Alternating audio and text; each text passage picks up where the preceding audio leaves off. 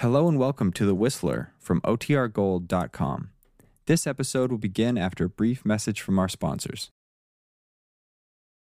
Let every go signal remind you that you do go farther with Signal gasoline. The Signal Oil Program.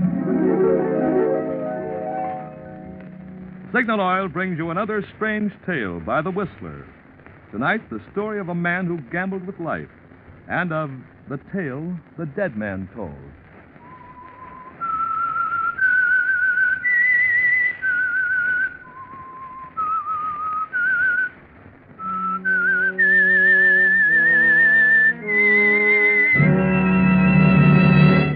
I am the Whistler, and I know many things, for I walk by night. I know many strange tales, many secrets hidden in the hearts of men and women who have stepped into the shadows.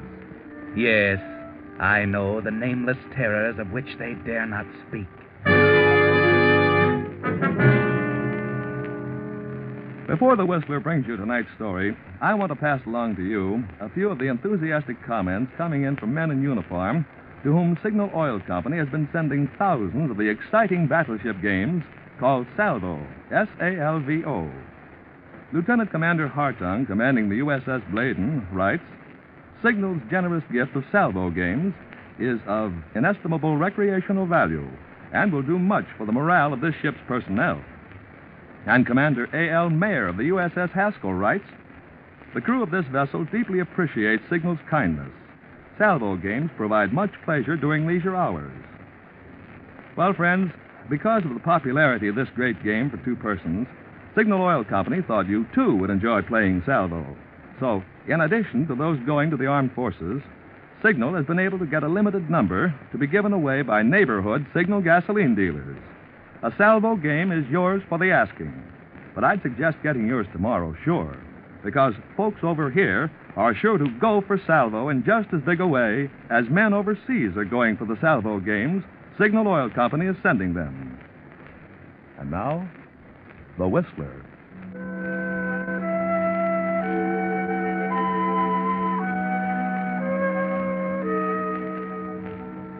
A driving rain slants down outside the Golden Pheasant nightclub.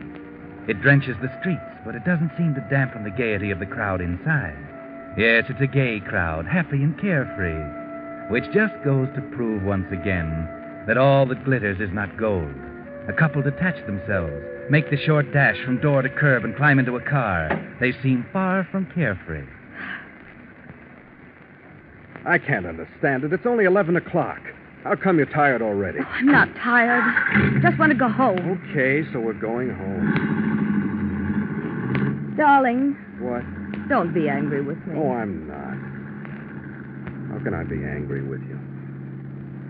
Sandra... You're so sweet. So understanding. Well, I don't understand this. We were going to have fun tonight, going on to Sammy's place after the Golden Pheasant, make a night of it. You were going to. Those were your plans. Well? Those weren't my plans. And you know, sweetheart, that we always do what I want to do. Is that so? Mm-hmm. You know, sweetheart, that I can make you do anything I want you to do. Can't I? Is that so? Well... Yeah, I guess you can. You little minx. That's better. So I take you home. When we could be having a good time. But what I want to know is why. All right, I'll tell you. Because I'm afraid of Arthur. I'm afraid he might get home ahead of us. Look, baby, I told you your husband is at the office. I left him there myself at 6 o'clock. He said he'd probably be there all night, or most of it, going over the books. This is inventory time. Very convenient, huh? Yes, very convenient for us. By the way, Bert, didn't you say you wanted to stop at the office on the way home? Yeah, I'm going to Richmond tomorrow morning. I might as well pick up my papers and things tonight. Thanks for reminding me. What would I do without you? Oh, you've gotten along pretty well. But I'm not going to get along forever without you. Sandra, when are you going to quit Arthur? When are you going to make the break? Oh, let's not worry about that just yet. Maybe something will happen to make things easier. But this has been going on now for months. I'm not going to wait forever. You'll wait, darling. Just be patient. How can you be so calm? Oh, here's the office, dear. Turn in. Oh, okay. Sandra, you're a wonderful woman. A remarkable woman.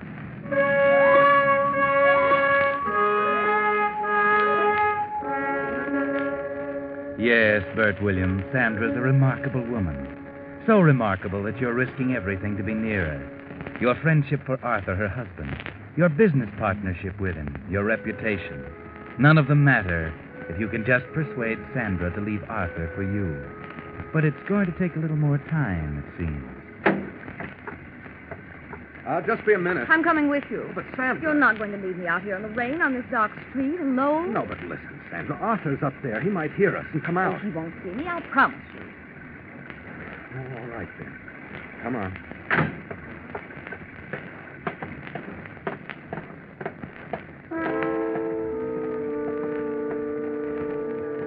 He might as well find out now as later anyway, mightn't he, Bert? That might be the best way, just get it over with. So you walk up, not being especially careful about the footsteps. Down the hall, into your office. Get the papers. Back past his office. Across that patch of light on the floor, coming through his closed door. That's funny. Shh. What? Listen. Not a sound. Well, he wouldn't be talking to himself. No, but maybe he's already gone and forgotten to turn out the light. Arthur and waste electricity? Not Arthur. Still, he might have. Maybe you better stick your head in and see. I'll stand back out of sight. He'll never know. But, Sam... You might as well. Besides, he'd think it was funny you didn't stop and say goodnight. Yeah, I suppose so. Okay, just a minute. Hi there, you old workhorse. What are you up to? Well, he must have fallen asleep. Arthur, this is a fine way to act. Come on, wake... Arthur. Arthur. Good Lord. Bert? Sandra, stay out of here. What's the matter? Something wrong? Sandra, go backstage. Something the matter with Arthur? Why is he lying there with his head on the desk? What? Oh! Oh! Arthur! Sandra, be calm. I don't know what happened, but... He's dead, isn't he? Yes, he's dead, all right. Bullet right through his temple. Oh, no! Why did he do a thing like that? I don't know. It does look like suicide. What? There, now, Sandra. Sit down. Try to keep calm. Oh, Bert. I was through with him. I was going to leave him, but I never wished him dead. Of course not, darling. I know that. Now, just take it easy. I can't believe he'd commit suicide. Why? Well, maybe he left a note. They usually do. Let's see. Here. There is something on the desk. Here. Here, look. It's addressed to me. You? Yeah. Dear Bert, this will probably be a shock to you, but believe me, it's best. Business is bad, but that's only part of it. You'll be able to carry on with me out of the way. Just one thing, look after Sandra for me, will you? Goodbye, Arthur. Oh, Arthur. How could he do such a thing? I can't tell from this whether he knew or not. What does this mean? You'll be able to carry on with me out of the way. I don't know unless... Of course, he meant the insurance. Insurance? Yes. Didn't you two have some kind of partnership insurance? Yes, that's right, of course. We took it out when we first started in business. If one of us died, the other got $100,000. Yes, that's what he meant. Business was bad, but if he died, you'd get $100,000 to help with the business. Only Sandra... Oh, what a fool. He made a terrible mistake. Why? I won't get any 100,000. I won't get a cent. Oh, why not? Because there's a suicide clause in the insurance. It's paid for any natural or accidental death, but not for suicide. Suicide voids the insurance. It was all for nothing. He did it all for nothing. Oh, Arthur. Yes, he was a fool even in death. Bert, how can you talk like that? Why not, Sandra? He stood between me and what I wanted most in the world, you. Now there's nothing standing between us. We can be married, live the life we've wanted together. But I haven't a cent outside the business. Don't worry, we'll think of a way. It's ironic, you know. Only we had that 100,000. Yeah, we might have, too, if only he hadn't made it so obviously suicide. You don't suppose Suppose what? it is suicide, isn't it? It couldn't have been... Murder? Good Lord, Sandra, who could have murdered him? I don't know, but a robber, somebody. No. Of course it's suicide. There's the note, obviously a suicide note. Of course, naturally. If there hadn't been a note, it might have looked like murder. Sandra, listen, if there was no note, if the police didn't find a note, it might look like murder to them. What do you mean? And if they called it murder, the insurance company would pay the 100,000. You're not thinking. Why not? What difference would it make to him? He must have intended that I get the insurance money. Well, why should I be robbed of it just because he forgot something? Bert, it's not right. Why not? It's what he wanted. We're just carrying out the wishes of the dead. It's nobody else's business. But you're forgetting if it looks like murder, then it is somebody else's business. The police. They'd have to find the murderer. Which they couldn't do. Because there is no murderer. But they might accuse even you. Me? Yes, I hadn't thought of that. A gun. Whose gun is that? I didn't know Art had a gun. He didn't. Oh, good Lord, that's my gun. He must have taken it out of my desk. Your gun? But then they would think that Yes, unless... Wait a minute. Would they? it would have your fingerprints on it. Naturally, it's my gun.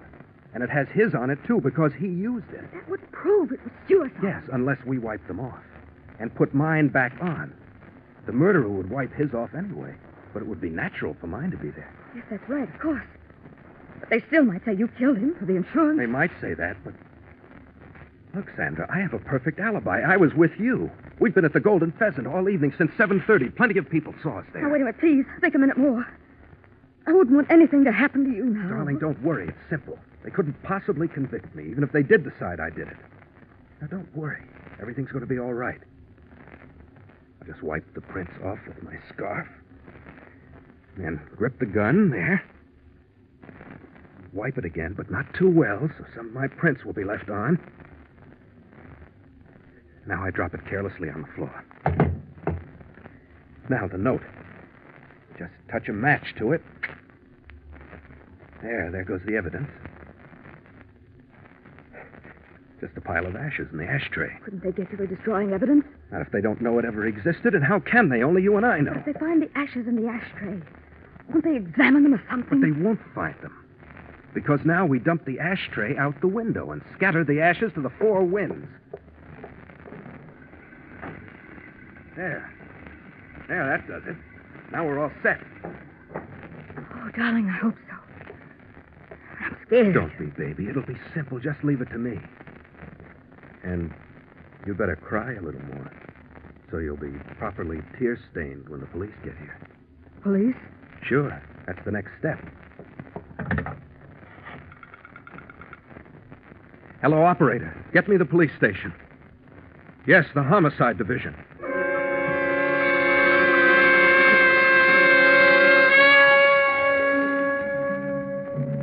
Well, Bert, you're skating on thin ice, don't you think?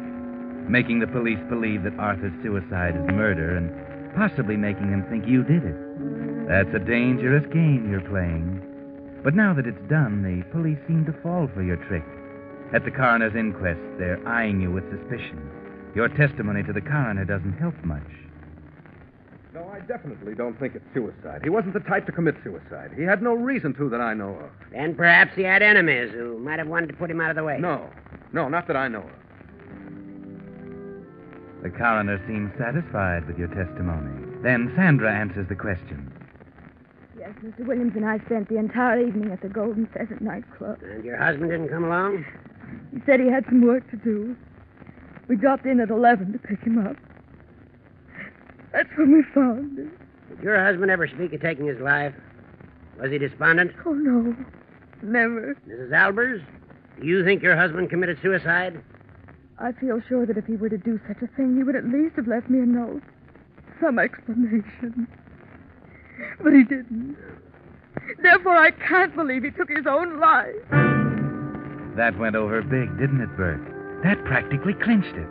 They can't call it suicide now. Sandra convinced them. But just to add another link, there's the police officer to add his testimony. The bullet entered the right temple on a 250-degree angle. That is, slightly from the rear and moving forward. Powder burns on the skin indicated that the gun was not held directly to the head, but several inches from it, perhaps 3 or 4. In your estimation, Captain, could it have been possible for the dead man to have fired the fatal shot himself? Well, yes, possible, but it would have been an awkward position. If he had shot himself, it would seem more logical for him to have placed the muzzle directly against his temple. Oh. And in your opinion, the gun was probably fired by someone else. Someone who came up from behind him, perhaps. Well, that would only be an opinion. It might not have been. It could have been either. Well, Bert, there's a break for you. A break you hadn't counted on. Arthur was very obliging. You can see him right now, deciding to hold the gun away from his head. No doubt he wanted to avoid unnecessary unpleasantness. He was so fastidious. Well, offer up a few thanks, Bert, because that did it. The coroner's jury has reached its verdict. The jury finds the deceased, Arthur Albers, met death at the hands of a person or persons unknown.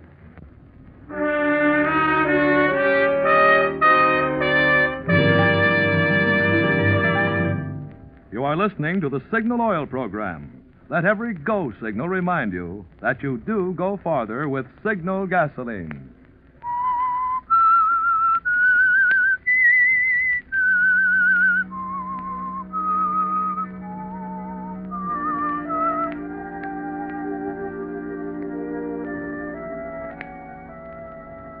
Well, Bert Williams, you pulled it off, didn't you? The coroner's jury called it murder by person or persons unknown. Oh, there'll be an investigation, but you're not worried about that. You'll be able to prove that you didn't do it. But now you've fixed it so that you can get that $100,000. Go ahead. Go on down to the insurance company and collect it. Yes, naturally, Mr. Williams, you want the insurance benefit.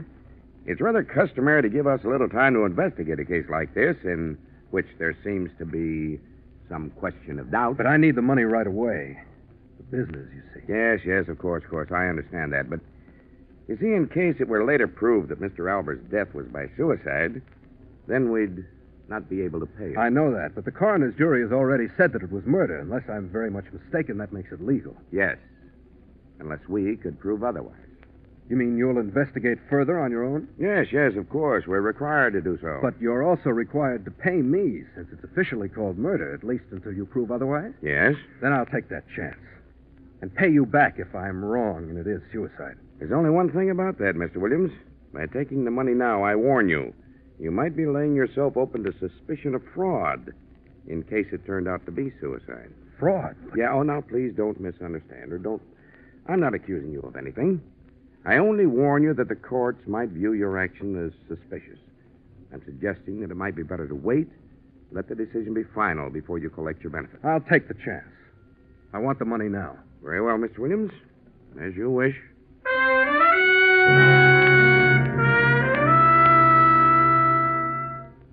Yes, you're sure of yourself now, aren't you, Bert? Very sure. And why not? You've deposited that certified check for $100,000 in your bank. And they can't touch you. So you go to Sandra to tell her the good news. Now, baby, we can get out. Maybe in a week or two when it's all blown over. Head for Mexico or Florida, anywhere you say. Sounds wonderful, darling. I'd like to start out right now. So would I. We better let things cool off a little first. The insurance company might smell a rat if we pulled out too quickly. The insurance company has nothing to do with me. I could leave right now. Rest after the strain of the funeral, you know. Without me? Hey, now, none of that. From now on, it's us together. It's a fallacy, you know, that two can live as cheaply as one. That 100,000 would go a lot farther for just one of us. Sandra, I don't understand you. Naturally, you're going to share it with me. I don't care anything about the money except for what I can do for you. Oh, really, darling? Well, that's very nice. Because, you see, I've decided that I'll just take it all. So if you don't mind, you might write me a check or make out a bank draft or something. Sandra, what is this, a joke? No joke, I assure you, dear. I'm very attached to money. And the thought of that 100,000 thrills me, so I'd rather not have it piecemeal like a housewife's allowance. I want it now. Good Lord, Sandra, do you realize what you're saying? You're telling me it's the money you want, not me. Well, you might put it that way. Are you trying to tell me that all this time I've meant no more to you than that? Oh, it's been fun, darling. Fun? Sandra, you can't mean I'm that. afraid I do, Bert, so there's not much need for any further talk. Just transfer the 100,000 to my account tomorrow morning, and we'll call everything even. Even? What fantastic notion makes you think I'd give you the money now? It's far from fantastic. I have a notion you wouldn't like for me to tell the insurance company and the police that you perpetrated a fraud. That Arthur really did commit suicide. And you destroyed the evidence. You wouldn't dare tell them. They wouldn't believe you in the first place. How could you prove it? With a little slip of paper I have. Just a note. A note from Arthur. It came registered mail the day after he died. You might call it a suicide note. No. Yes. Isn't it logical that he'd write one to his wife as well as to his business partner? I never thought of that. No, darling, you didn't, did you? But it turned out very nicely for me. Now, when you transfer the money to my account and bring me the bank book, I'll do you a favor. I'll burn this little note like you burned the other one. Okay. You win, Sandra. That's a good boy. I'll expect you then about 10 in the morning.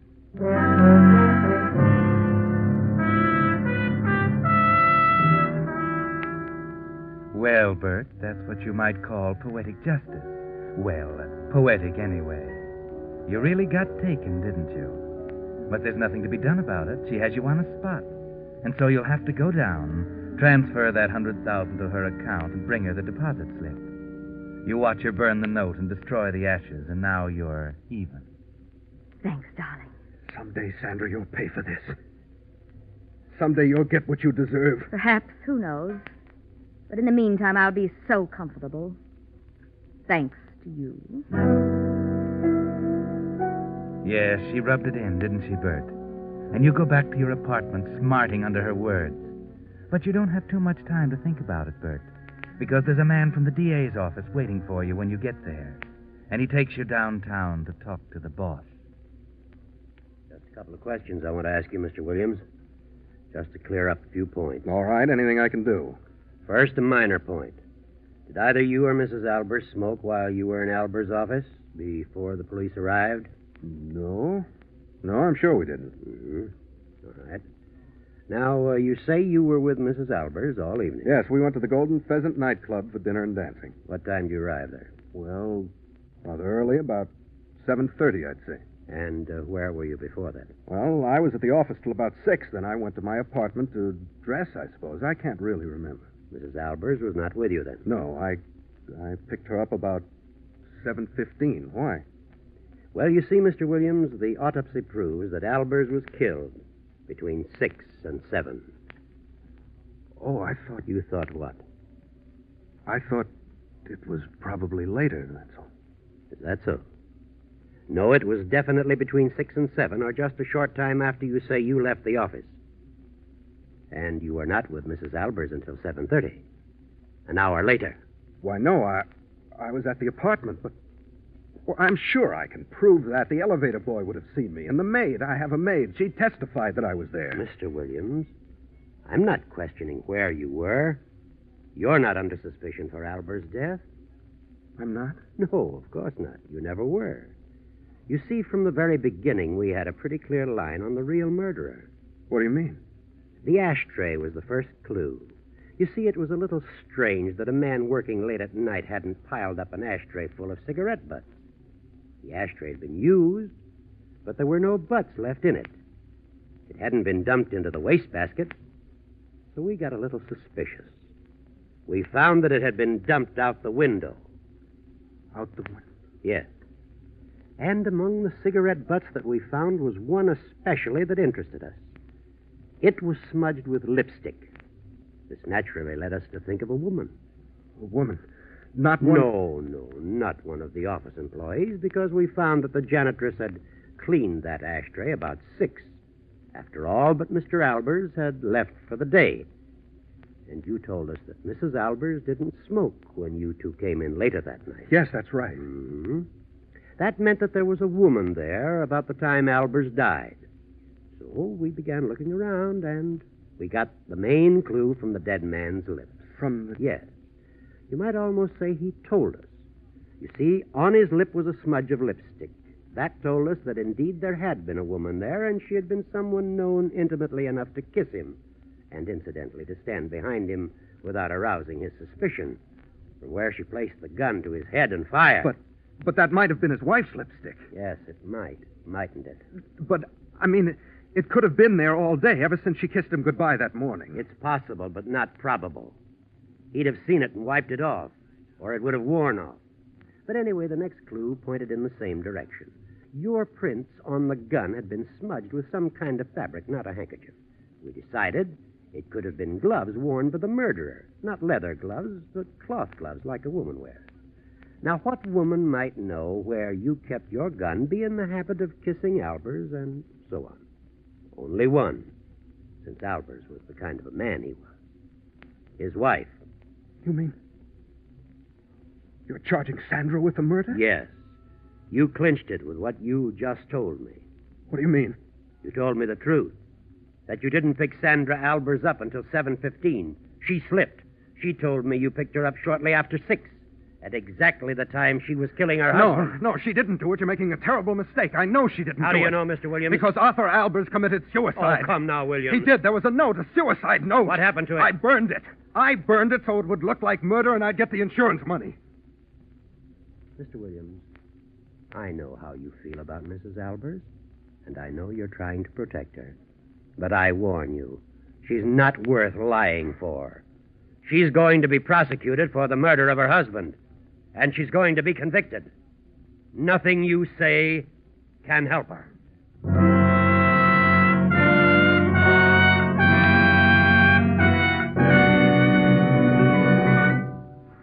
The Whistler will revise this strange ending of this tale in just a moment. Meanwhile, I'd like to tell you about Roy Jacobson, for 13 years a Signal gasoline dealer in Berkeley, California. What with repairing tires, relining brakes, replacing mufflers, and other jobs to keep aging cars on the road, Jacobson is a busy man. While I was waiting for him, a customer who had just had his brakes relined commented, "I've been having my car serviced at Jacobson's Signal station for 13 years, and I have yet to hear a customer squawk. I know I can depend on his work because he's so conscientious." Conscientious. That word, friends, characterizes the kind of service you'll find in Signal gasoline stations from Canada to Mexico. And the reason for their conscientious, thorough service is that every Signal dealer is in business for himself. Most of them for many years, like Roy Jacobson. Naturally, they want to serve you so well, you'll be their permanent customer. Well, with Uncle Sam predicting that 1 car in every 12 will go off the road this year, such service can be mighty important. That's why so many drivers these days are switching to those friendly Signal gasoline dealers who make a permanent business of helping cars go farther. And now, back to the Whistler.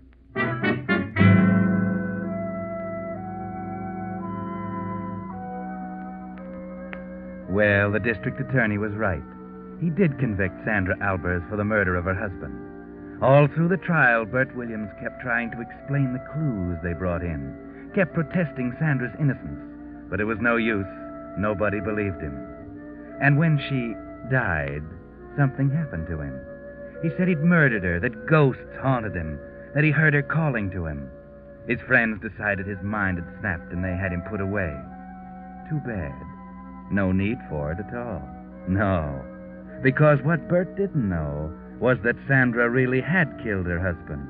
Yes, the district attorney was right.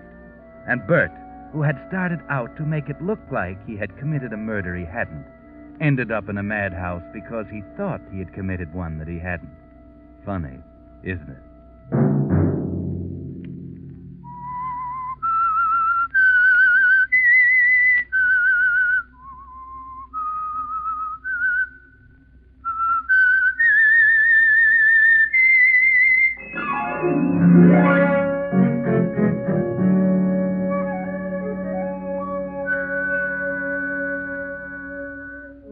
Next Monday at 9 o'clock, the Signal Oil program will bring you another strange tale by the Whistler.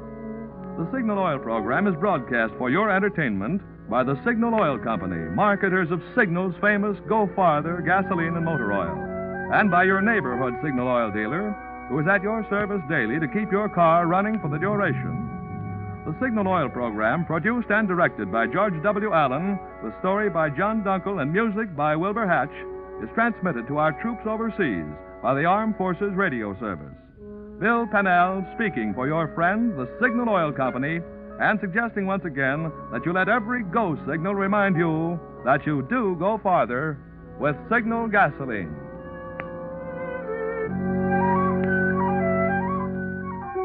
This is CBS, the Columbia Broadcasting System.